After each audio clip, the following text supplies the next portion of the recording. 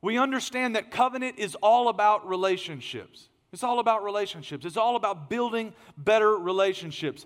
As a matter of fact, I gave you a definition of covenant by Pastor Chris Hodges, who's one of my favorites, and it was simply this: covenants are a solemn agreement between two parties for the purposes of creating and maintaining successful relationships. This is what covenants are all about. They're about creating and maintaining successful relationships in your life. But if we're so busy going through life trying to have covenant relationships, but treating them like contract relationships, we're going to get ourselves in trouble. We're going to end up paying a price for it. But because there are certain relationships in your life, your relationship with God, your relationship with your spouse, your relationship with your family, your relationship with your church, these relationships were designed to be covenant relationships. And when we treat them like contracts, we pay an awful price. But the good news is that God is a healer, and He wants to come through for you. Now, I don't have time to do a full recap of that today, but if you missed part 1, please go back and listen to it. You can listen on your app. You can also follow along with our sermon notes today. As a matter of fact, grab your Bibles and turn with me to 1 Corinthians chapter 11. 1 Corinthians chapter 11. And I want to read just a couple of verses to you, and then we'll move backwards to the Old Testament. And so what we're going to do is we're going to look at some of the covenants that God made and how they are fulfilled in our new covenant. 1 Corinthians chapter 11, we'll begin in verse 23. If you're there, say amen. If you're watching online, get your Bible, get ready to learn today. We're going to have a lot of fun. I'm going to teach you some things, but you're going to learn some great things about how much God really loves you and He's committed to you today. Here we go. For I pass on to you what I received from the Lord Himself. Now, this is Paul talking about what happened on the night of the Passover when Jesus had the Passover meal with His disciples. Somehow, and you can study this in Scripture, the Holy Spirit led Paul to the backside of the desert, and Paul missed all of this time. Paul was not a disciple of Christ. In fact, after Christ's death, Paul was one of the Jews that was going around killing Christians. But when God got a hold of his heart and changed his heart, He took him to the backside of the desert and allowed him to relive many of those moments. That's why Paul gives you oftentimes firsthand accounts, even though he wasn't there. It's like God rewinded the tape and let Paul be a part of it. There's a message in there that God can catch you up on things you may have missed.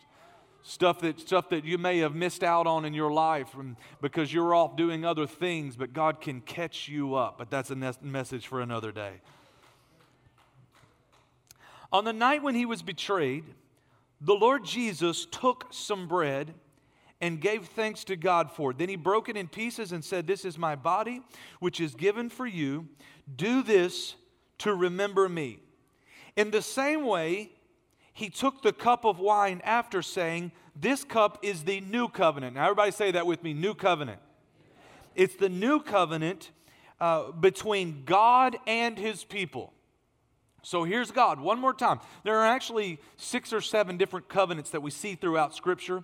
Of course, you know the Old Covenant, the covenant of Moses, the covenant of the law. This is the covenant of Jesus, the covenant of grace. There's the Davidic covenant. There's a number of different covenants that we see throughout Scripture. This is the last one and the most important one for us. And Jesus says, I'm changing the deal right here. You have been living under an old covenant, but I'm about to give you something new. Jesus has been talking to them about it. He's been trying to describe it to them. And now He says, I'm giving you a new covenant, and it is between God and His people. If you want to be one of God's people, the connection point is His covenant. It's the thing that joins us together. And then He goes on to say, it's an agreement confirmed with my blood. This gives us a hint here. This is actually a blood covenant. Now, some of the things that we know about Scripture that we don't often know when we're just reading Scripture, but as we study, we realize that the Bible was written most often to a specific group of people for a specific purpose. And they would use certain terms that they expected their audience to understand. So when Jesus says here, "This is a new covenant of my blood," he expects that we, the reading audience, understand what a blood covenant is. Why? Because when Jesus was talking to his disciples lived and understood covenants. So Jesus didn't have to break it all down. When he said covenant, they just knew what it meant. But today, we don't live in the same culture. We don't live in a Jewish culture or a Hebrew culture. We live in an American culture. And so what we have to do is we have to break down what Jesus was talking about, because held within these few words that the writer wrote down in quoting Jesus is this great love story between God and man and the promises that it holds. But if we don't understand the covenant, we'll be losing parts and pieces that might have the power to change your life. So what I want to do today is I want to take a few minutes and I want to give you the different pieces of a blood covenant, of a Hebrewic blood covenant.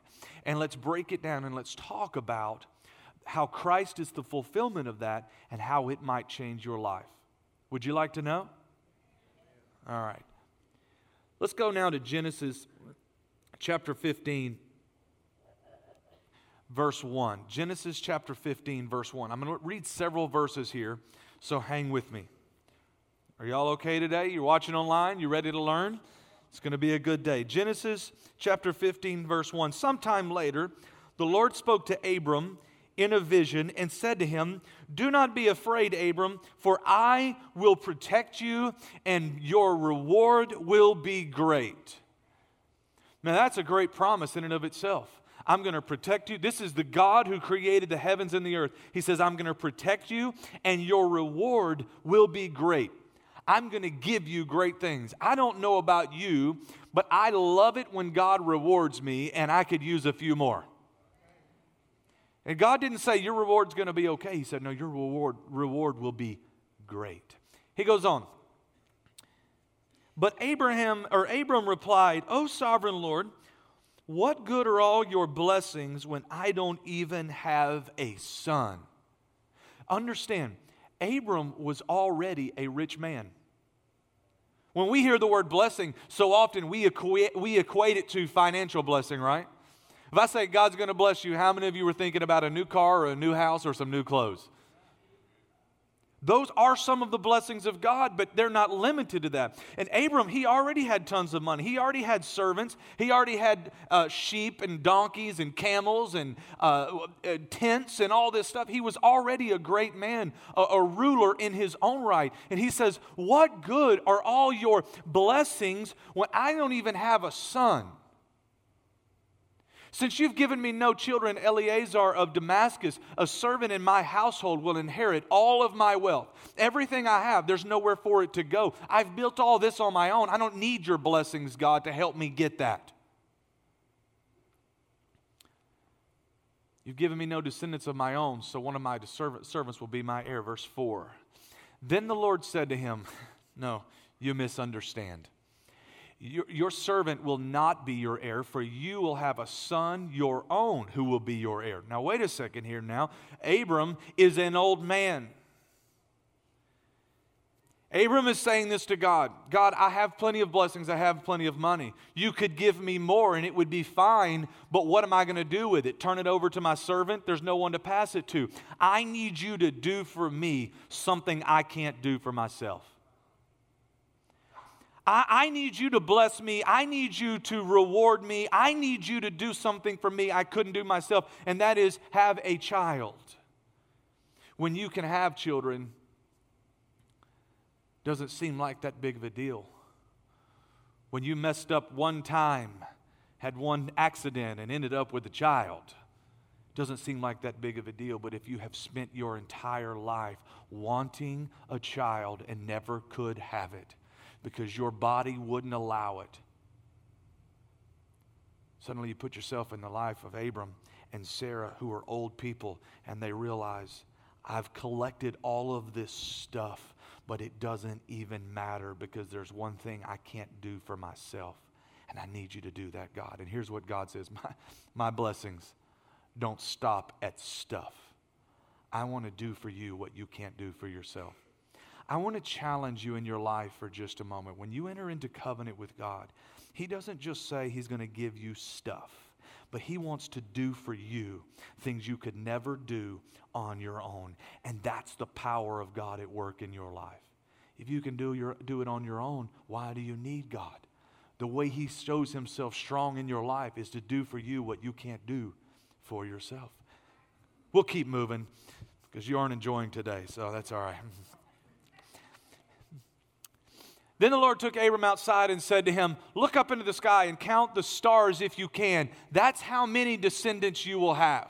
So here's a guy who has no sons, no daughters, no descendants. And God says, come outside of your tent and I want to take the ceiling off of your life. I want you to see something you've never been able to see before. And I want you to realize you're going to have more descendants than you can even count. This to a guy who could never have one child. God wants to take the ceiling off of your life. That's what a covenant with God does. It takes the ceiling off of your life. He said, come outside of the tent because you can't see under the ceiling what I actually want to do for you. How many ceilings do you have in your life that you need to remove so you can see the promises that God has for you? And Abram believed the Lord, and the Lord counted him as righteous because of his faith. So he believed God. Okay, God, I believe you're able. Verse 7. Then the Lord told him, I am the Lord who brought you out of Ur of the Chaldeans to give you this land as your possession. Now, he's backtracking. He said, remember, Abram, I called you out of a land and I told you to follow me, and you did that. I told you I would give you a land, and we are in the process of that, right? So Abram had to trust God before he ever had a covenant with God. We'll come back to that. Verse 8. And I love this question because this is one of the most important questions that we're going to ask today and try to answer, and that you may have asked in your life. O sovereign Lord, how can I be sure that I will actually possess it? Think about what he's saying. Come outside, stars in the sky. I'm going to give you a promised land. I'm going to give you this land for you and your descendants. And Abram asked this question. I believe you, God, but how can I be sure? One of the most important questions you can ask in your life. You come in here and you read Scripture, you read the Bible, your pastor talks to you, or you hear somewhere else, God's going to do this, He's going to do that, He's got this great promise, and you want to believe it, but then you also want to know, how can I be sure it's going to happen? Because if I'm going to go out and make life changes, if I'm going to go out and talk about it, if I'm going to go out and try to reach those goals and do those things and build that business or get out of debt or whatever your dream in your life is, whatever God is calling you to, how can I know that this is what you promised and that I'm absolutely going to receive it? How can I be sure? Is that a fair question to ask of God? How can I be sure? We're talking to a God that we've never seen. How can I be sure? Verse 9. So here's what God does. He says, okay, Abram, I'm going to respond to your question. And he responds in the culture of the day. In the culture of the day, everyone in the known world was taking covenants. They were cutting covenant. And so it's not just in Hebrew culture, but it was in all cultures that were surrounding Abram, everyone that he had seen, all the way to the east, all the way down into all parts of the known world at the time. Everyone was taking covenants. It was the strongest bond of relationship. It was more than a contract or a treaty. It was a covenant. And so God says this to Abram. He says, I'm going to go to the strongest thing that binds us in your known world, and I'm going to use that as assurance that I will do what I've promised that I would do. Here's what he says. The Lord told him, bring me a 3-year-old heifer, a 3-year-old female goat, a 3-year-old ram, a turtle dove, and a young pigeon. So Abram presented all these things and killed them. Then he cut each animal down the middle and laid the halves side by side. He did not, however, cut the birds in half. So vultures swooped down to eat the carcasses, but Abram chased them away. And as the sun was going down, Abram fell into a deep sleep, and a terrifying darkness came over him. Then the Lord said to Abram, you can be sure that your descendants will be strangers in a foreign land where they will be oppressed as slaves for 400 years, but I will punish the nations that enslave them, and in the end they will come away with great wealth. As for you, you will die in peace and be buried at a ripe old age. After 4 generations, your descendants will return here to this land, for the sins of the Amorites do not yet warrant their destruction. Verse 17. After the sun went down and darkness fell, Abram saw a smoking firepot and a flaming torch pass between the halves of the carcasses. So the Lord made a covenant with Abram that day. Here's what he did. He said, I'm going to go the strongest connection that you have. I will be bound to this. And he made the specific covenant that he makes with Abram right here is a blood covenant. He doesn't say it right here, but when you see the pieces of what went on, you recognize that God entered into a blood covenant. Now remember, we're going to fast forward to the end here in a few moments in 1 Corinthians chapter 11, where Jesus said, this is the new covenant of my blood. So here is an original blood covenant, and Jesus is the fulfillment of a blood covenant. Are you tracking with me? All right. And I have given this land to your descendants all the way to the border of Egypt and the great Euphrates River. Now, there are 9 parts to a blood covenant. You can study different people, and some of them drop them down to 6, some of them put 10, and it's all a matter of semantics. Some they put together, they combine them, some they split apart. They might call them different names, but you're going to see these things consistently throughout. Everyone who talks about a blood covenant, you should see these 9 things. The thing about a blood covenant is, and this is what God is saying to Abraham, when you made a covenant, you could not break it. You had no choice. And this is the big picture of what God is trying to say to Abram. Abram, I'm making a covenant with you, and what you know is when a covenant is made on earth, it cannot be broken. We'll talk more about that. God never fails us because He can't. He literally can't. He is bound to His covenant. He is bound to His word. He cannot be a liar. He has to do what He says He would do. So He cannot fail us. Number 1, the pre-ceremony actions. Pre-ceremony actions. So before they would actually enter into a covenant, they would do some things. They would discuss terms. They would discuss conditions and the promises of a blessing and the warnings of curses. So when they entered covenants in the Old Testament, there was a promise of blessing if you did it and curses if you did not live up to the covenant. And they would talk about what those would be. The second thing is that they would choose a representative. So Abram is making a covenant with God, and Abram represents a covenant for all of his descendants. So not everyone had to come and cut covenant with God. You didn't get in a line and one after the other come cut covenant with God and cut covenant with God and cut covenant with God. But Abraham was chosen as a representative to come before God and to stand in. Now, here's the interesting thing that happens in this covenant. In this day, a man could not actually enter into a covenant with a deity or with a God. So God causes Abram to fall asleep. While he's sleeping, here's what happens. An oven and a torch appear before him, and they come into covenant together.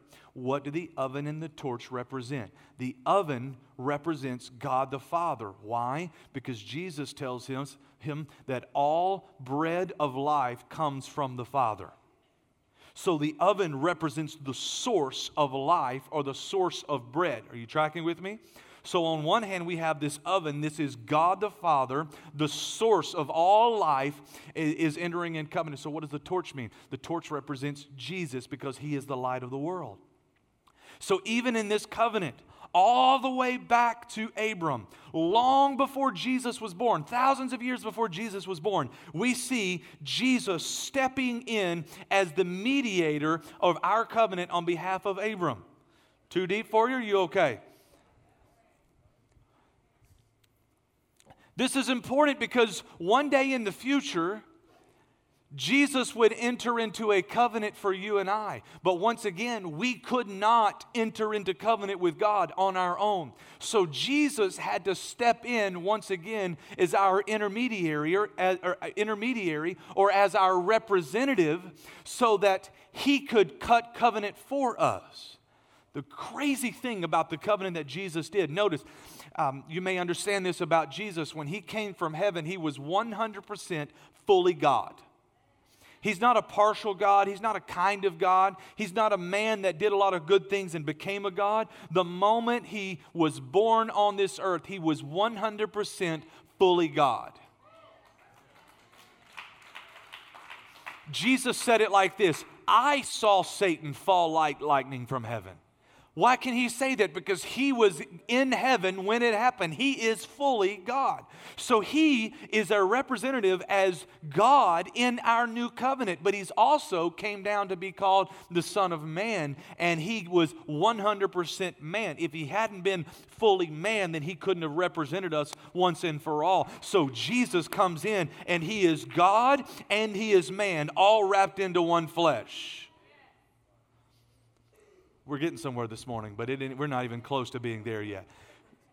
That's what Jesus did for us. He came and he is representing both sides. He's looking to heaven and saying, God, I am representing man. And he's looking to us and he's saying to you and I am God made incarnate, made in flesh for you. So that's part number one, is the pre-ceremony actions. Number two, the first thing that you would do in the actual first part of the ceremony was you would make an exchange. So you would stand there face to face and you would exchange two things. You would exchange a coat or a robe. Coats or robes. Coats or robe, they represented the person himself. You remember the story of Joseph and his coat of many colors? It was a representation of who Joseph was, of the favor that was on his life, of the character that he was. When you gave your coat to someone, and we have lots of coats. I have lots of coats in my closet. I don't wear the same coat every day. But if you can imagine, it would be more like the coat of, say, a doctor's coat. When they put it on, they are putting on a character or a nature or a role or a job, something they've obtained, right? And if they were to put it to you, it would be putting on a doctor's robe to you. Does that kind of make, it's kind of hard to say. But that's what they would do here, is they would exchange. And when you exchange coats, you were offering all of yourself to the other person, even your very own life. You are no longer living independently, but you are living as one. You said this, I'm giving you all of my assets and I'm taking all of your liabilities on myself. You're going to get a new position. You're going to get a new character. You're going to get new authority. So track forward with me now, all the way back to Jesus. What did Jesus take on for us? The Bible says in 2 Corinthians that Christ never sinned, but God put our sin on him. What was the robe that we wore, the coat that we wore? It is a coat of sin. Or as the Bible says, I believe it's the prophet Isaiah that says it was a rags or filthy rags. We take off our rags and Jesus says, let me have those. What do we get in return? We get a robe of righteousness. Isaiah 61:10, he gave us his robe of righteousness. Watch right here. I am overwhelmed with joy in the Lord my God, for he has dressed me with the clothing of salvation and draped me in a robe of righteousness. I am like a bridegroom in his wedding suit, or a bride with her jewels. Imagine, this is what Isaiah said. He said, I'm a sinful man. Remember at the beginning of Isaiah, he said, woe, for I am of unclean lips. This was Isaiah. But he said, I can take off my robe of sin and put on his robe of righteousness. Suddenly you feel, ladies, like a bride in this new dress on her wedding day when all the world is about you and you wear a white dress because regardless of your past on this day, you are the bride. And that's what Jesus said. Why do we wear white? Because it's a clean, it's a fresh, it's a new start. And Jesus said, let me put my white robe of righteousness on you. And so there was an exchange of coats. The second thing that they would exchange is they would take off their belt. The reason they would take off their belt was because it would hold their weapons.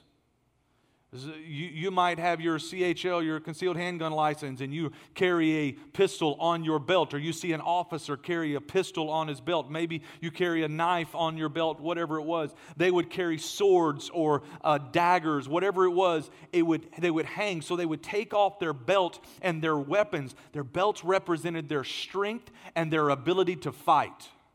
And they would hand them to each other. And so this is what they were saying.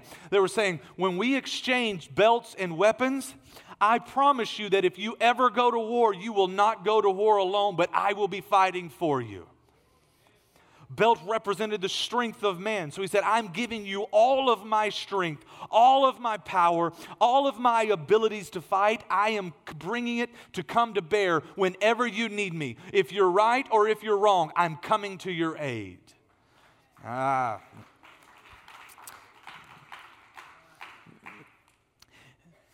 John 10:10, the thief came to kill, steal, and destroy, but I came that you might have life and have it more abundantly, that despite what he's doing, I could overcome for you.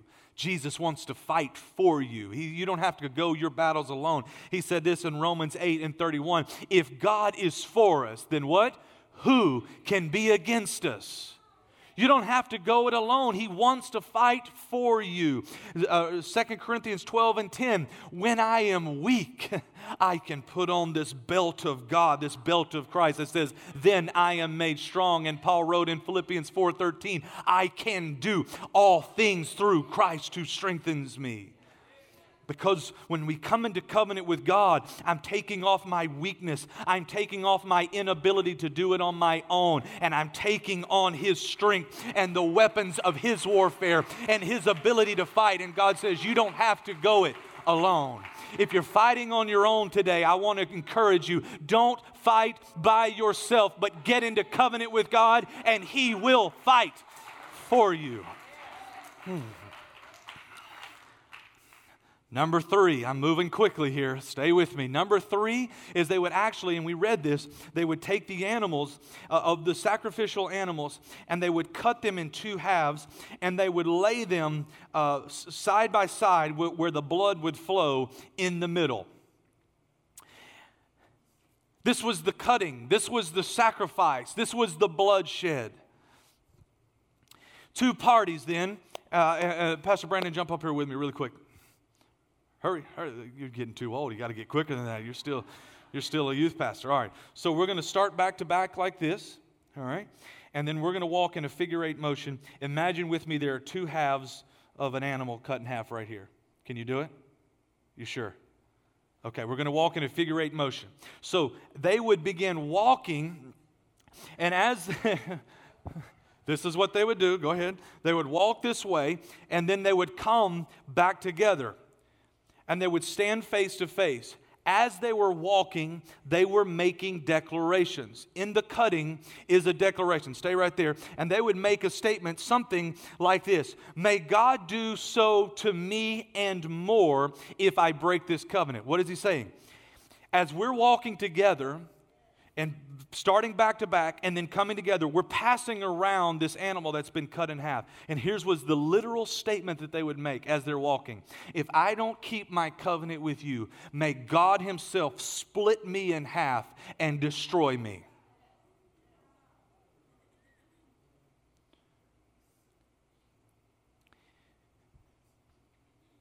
And this is what Jesus said to you. If I don't come through with my word, if you don't get the salvation that I promised you, the eternal life that I've promised you, if I don't keep up my word, may I be destroyed.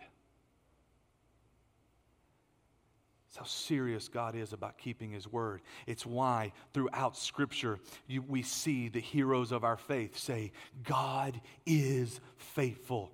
God is faithful. When things don't look right, God is faithful. Because we may be in the middle of the walk, face that way, and we may not quite can see God. We may not know where He is in the process, but somewhere here He is pronouncing, if I don't live up to this, may I be cut in half and destroyed like the animal. That is what God is saying to you. Thank you, Pastor Brandon.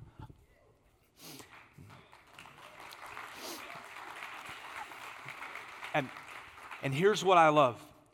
In the new covenant, Jesus is not only working both halves of the covenant for us, but Jesus is actually the sacrificial lamb that's laying open. And so here's what Jesus said. I can't afford not to live up to it because I've already given my life and I've already laid down my life and I've already gone to the cross and my blood has already been shed to confirm the word that I promised you. There was a cutting. Number 4 is the blood. And we see, so we've got a pre-ceremony actions, we've got an exchange, we've got a cutting, and then we have the blood. So they would come together. I'm sorry, Pastor Brandon, jump back up here. I shouldn't have let you do that. Okay, here we go again, waiting 5 minutes for you to get on up here. So what they would do then, and there were several ways that they could do this. They would often cut their right palms, and they would either put some of the blood in a cup of wine, mix it around and drink it. Or they would grab right hands like this as they came face to face and they've just made this covenant. May God do this or more. And while they were grabbing hands, the wounds were facing each other and their blood would be intermingling. Blood represents your life. Blood represents the life source in you. If you have no blood, how many of you know you're not walking out the door today? Blood represents life. And so here's what in the new covenant, it's this. We come together and we say, and in old covenants, my life is yours. Everything I have belongs to you. Everything you have belongs to me. I'll go as far as it takes to do whatever it takes to live up to this covenant because I am yours and you are mine. It's the process of two becoming one. When we get married and we enter into a marriage covenant, what are we saying? The two become one. Are you tracking with me? And so it's the exchange of blood. What did Jesus do? Jesus said in Galatians chapter 3, there is no longer Jew nor Gentile, slave or free, male or female, for you are all what? One in Christ Jesus. Because of what Jesus and because of His blood that was shed for us, we all are one blood. We are one in Christ. We are not just one with Christ, but we are all one together in Christ. It's why I tell you constantly on a regular basis that we cannot allow divisions to come among us because we are all one blood in Jesus. It's why what Jesus did is the only thing that can break the back of racism and prejudice in this country, because it's His blood that combines us and makes us all one. I can't hate you, because if I hate you, I'm hating me. And I don't want to hate me. I kind of like me. Are you tracking with me? It's the blood of Jesus. It's the blood of Jesus that released on us forgiveness and eternal life and salvation. It's in His blood, because when we came one with Him, He is not in hell, He's in heaven. So if we're going to be one with Him, we can't be one in hell. We've got to be one with Him in heaven. Does that track? You with me? All right, we're one because of His blood. We have unity. We are forgiven. We are set free. We're one with each other. We are one with God. And I love what Jesus said. This one will get you. Jesus said to His disciples and to the hundreds of people following, in John chapter 6, verse 53, He said, unless you eat the flesh of the Son of Man and drink His blood, you can have no eternal life within you. Without this blood sacrifice, there's no eternal life. But that's what Jesus did for us. Thank you, Pastor Brandon. The next thing that would happen is there would be a name change a name change. So we've seen here that there were pre-ceremony actions, there was an exchange, and then there was a cutting, and then there was blood, and then there would be a name change. This one was really good. As the blood is intermingling, as the men or whoever was coming into covenant were joining hands, as they were coming together and the blood was exchanging, there would be a name change. And the name was to establish some participation in the other's being. So in a marriage covenant, it's one of the reasons why you take on the name of your husband often. Sometimes it's the wife. But you join your names together because we are now participating as one in life. It implied the exchange of personality, an exchange of character, an exchange of reputation, essence, and authority. So God changed Abram's name. We know him as Abraham, but at this point he was Abram. And he adds, and here's what God does. This is so wonderful about God. He looks at Abram and he says, I'm going to give you a name change. So he adds a Ham. The Hebrew word Ha is the word we know as Yahweh or God or the Spirit or the breath of God, the life of God. Here's what God did. He said, Abram, I'm going to add my name, my spirit, myself, my nature, my character, my authority to your name. So you're no longer Abram, but you are Abra or Abra God am. Are you with me? He goes to Sarah. Sarah's name wasn't Sarah at this point. It was Sarai. All right? And he takes the I and he replaces it with an H, which is the, he adds God to Sarah's name. So ladies, you're not going to get left out. He adds his name to him. Well, what about God? There was an exchange of names. Before this, he had been known as Yahweh or Elohim. But now, as you read Scripture, especially in the Old Testament, you find it written like this. He's the God of Abraham. Here's what God did. He said, I don't need your name, Abraham. But if we're going to come into covenant together, we're just going to have to be an exchange of names. So I am taking on your name. I will now be known as the God of Abraham. Eventually the God of Abraham, the God of Isaac, and the God of Jacob. But it started with the God of Abraham. That's what God did. What did Jesus do? When Jesus went to the cross, there was an exchange of names as well. And he became the Son of Man. He took on our name so that we could be called sons of God. Here's the power of it. God revealed his character, his nature, his authority, his ways in his names. And so when Abraham took on God's name, Abraham, when he took that on, he took on all of the names of God. And when you become a Christian, notice we've taken on the name of Christ, Christian, right? We are taking on his name, we take on his nature, we take on his power, we take on his authority. So now we have all that is him is in us. It is a part of us and we have access to it. So when you need a healer, you just call on Jehovah Rapha, our God that heals. When you need a provider, you call on Jehovah Jireh, the God who provides. When you need a God to show up and be involved in your life, you call on Jehovah Shammah, the God that is there. When you need a shepherd, when you need direction, when you need comfort, you call on Jehovah Ra'ah, which is my shepherd. You call on the God of Jehovah Shalom or the God of peace when things are going crazy around you. You can call on the Prince of Peace. Why? Because he put his name on you. When people see you, they shouldn't just see you, but they ought to see God, and they ought to see the love of Christ, and they ought to see his nature, and they ought to see his goodness, and they ought to see his kindness and his gentleness and his mercy. It ought to be flowing through you because that's what God put on you.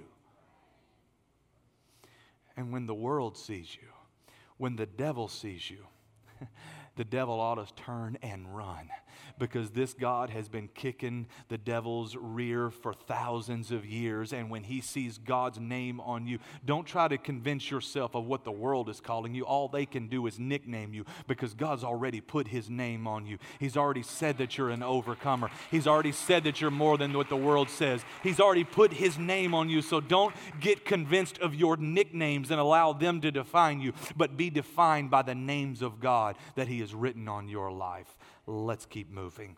The next was the scar. The sixth thing was the scar. You learn anything today? Man, the scar was this. The scar was a sign or a seal of the covenant. And so they would do a number of things. Sometimes they would take the wound that they had cut in their right hand, and they would put some powder on it, some type of mud on it, and cause it to form a scar. They might burn it to cause it to form a scar. But it's specifically in the case of Abram, God said, I'm going to circumcise you, and that is going to be the sign or the seal of the covenant. We fast forward to the New Testament, and Paul and Peter get into a big issue here, and they go back and forth, and Paul says this in Colossians, when you came to Christ, you were circumcised, not by a physical procedure, for Christ performed a spiritual circumcision, the cutting away of your sinful nature. So at one point, there was a physical circumcision, but now God deals with the heart. The whole new covenant, it's all about dealing with the heart, and out of the heart, the life lives, and the mouth speaks, and God moves. So he works, and he circumcises our heart, and he cuts away our sinful nature. It's why we don't have to get everything right and then come to God. We come to God, give him our life, and he begins cutting away the old flesh and the old problems and the old hang-ups of our life. Number 7, they would then make a vow. They would go over the terms, and they would restate what they have promised to each other. They would pronounce the blessings and the curses, but they had to do it aloud. Why do we go to our wedding and why do we say our vows loud in front of everyone? Because that's what they did all the way back to days of Abraham. You would pronounce them so that everyone could hear it and everyone could be a witness that you were going to stand up and do what you said you were going to do. Why is it then that when we come to God, here's what they would say: everything I have is yours, everything you have is mine. If something happens to you, your covenant partner will see to it. That's me, that your wife and children are taken care of. That's what they would vow these things together.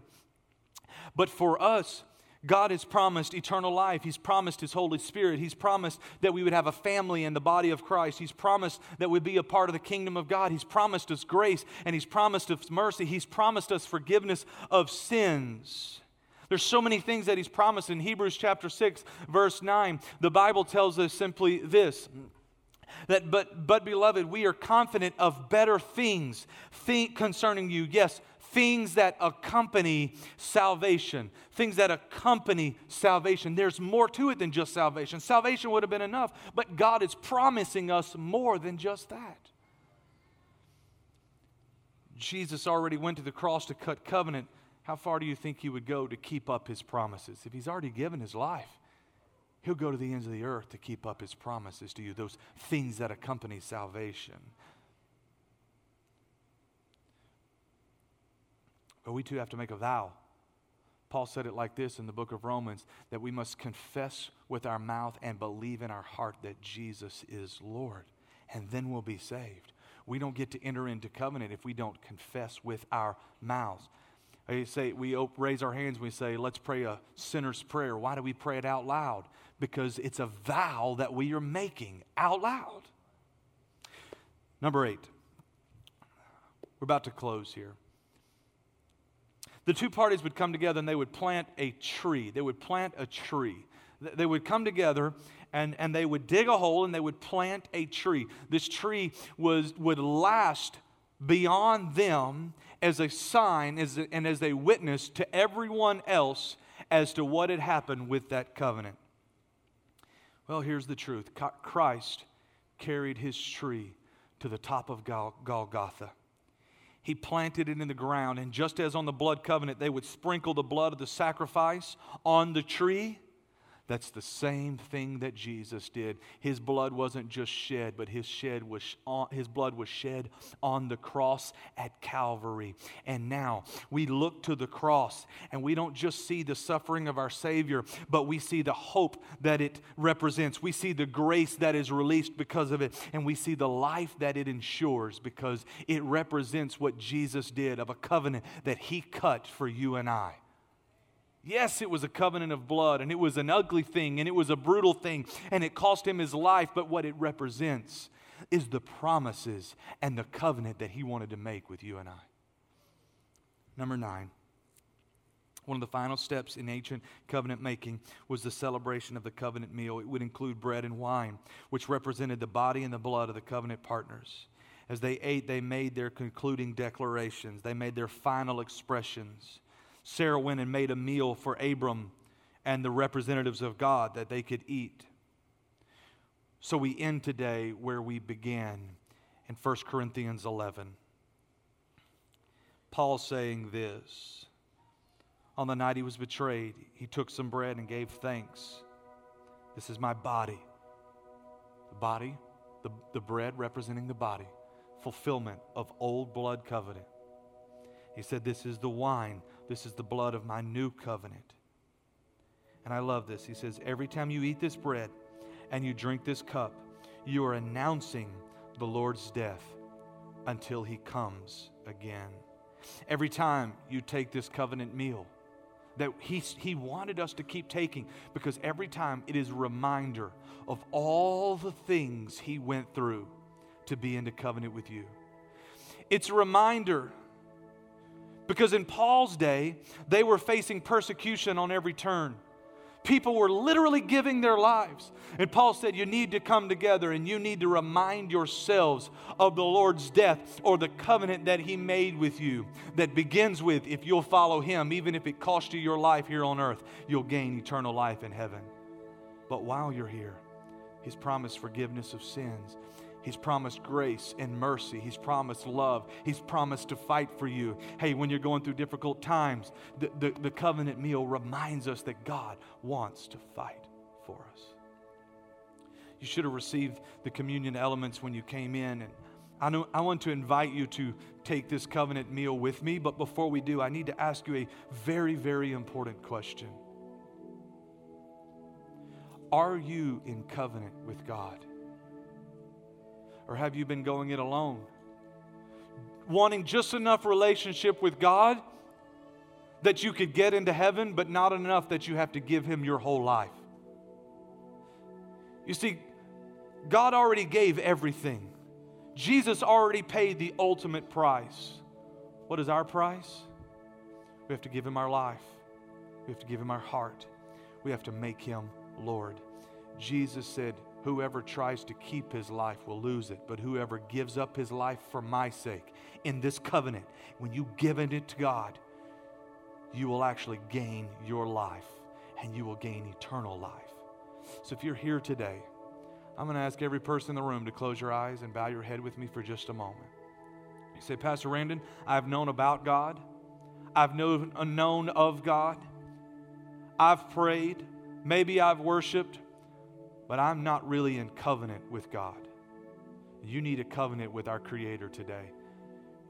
You need to give your life to him. You need to make that confession of faith and that belief in your heart. And you need to give it all to him. I want to lead you in a prayer. Would you just slip up your hand if you're watching at home, if you're watching online on Facebook? I want to pray with you. If you want to come into covenant with God today, would you just slip your hand up very quickly? Yep, I see hands going up. I see hands going up. If you're watching online, if you're watching on Facebook, raise your hand. Thank you, thank you, thank you. You may put those down. Let's pray all together, asking everyone to say this prayer with me. Dear Heavenly Father, thank you for sending Jesus to enter into a covenant with me. He gave his life for me. Now I'm giving you my life. I give you all of me. Be my Lord. Be my Savior. I want to be in covenant with you. I want to live with you forever. Forgive me of my sins. In Jesus' name, amen.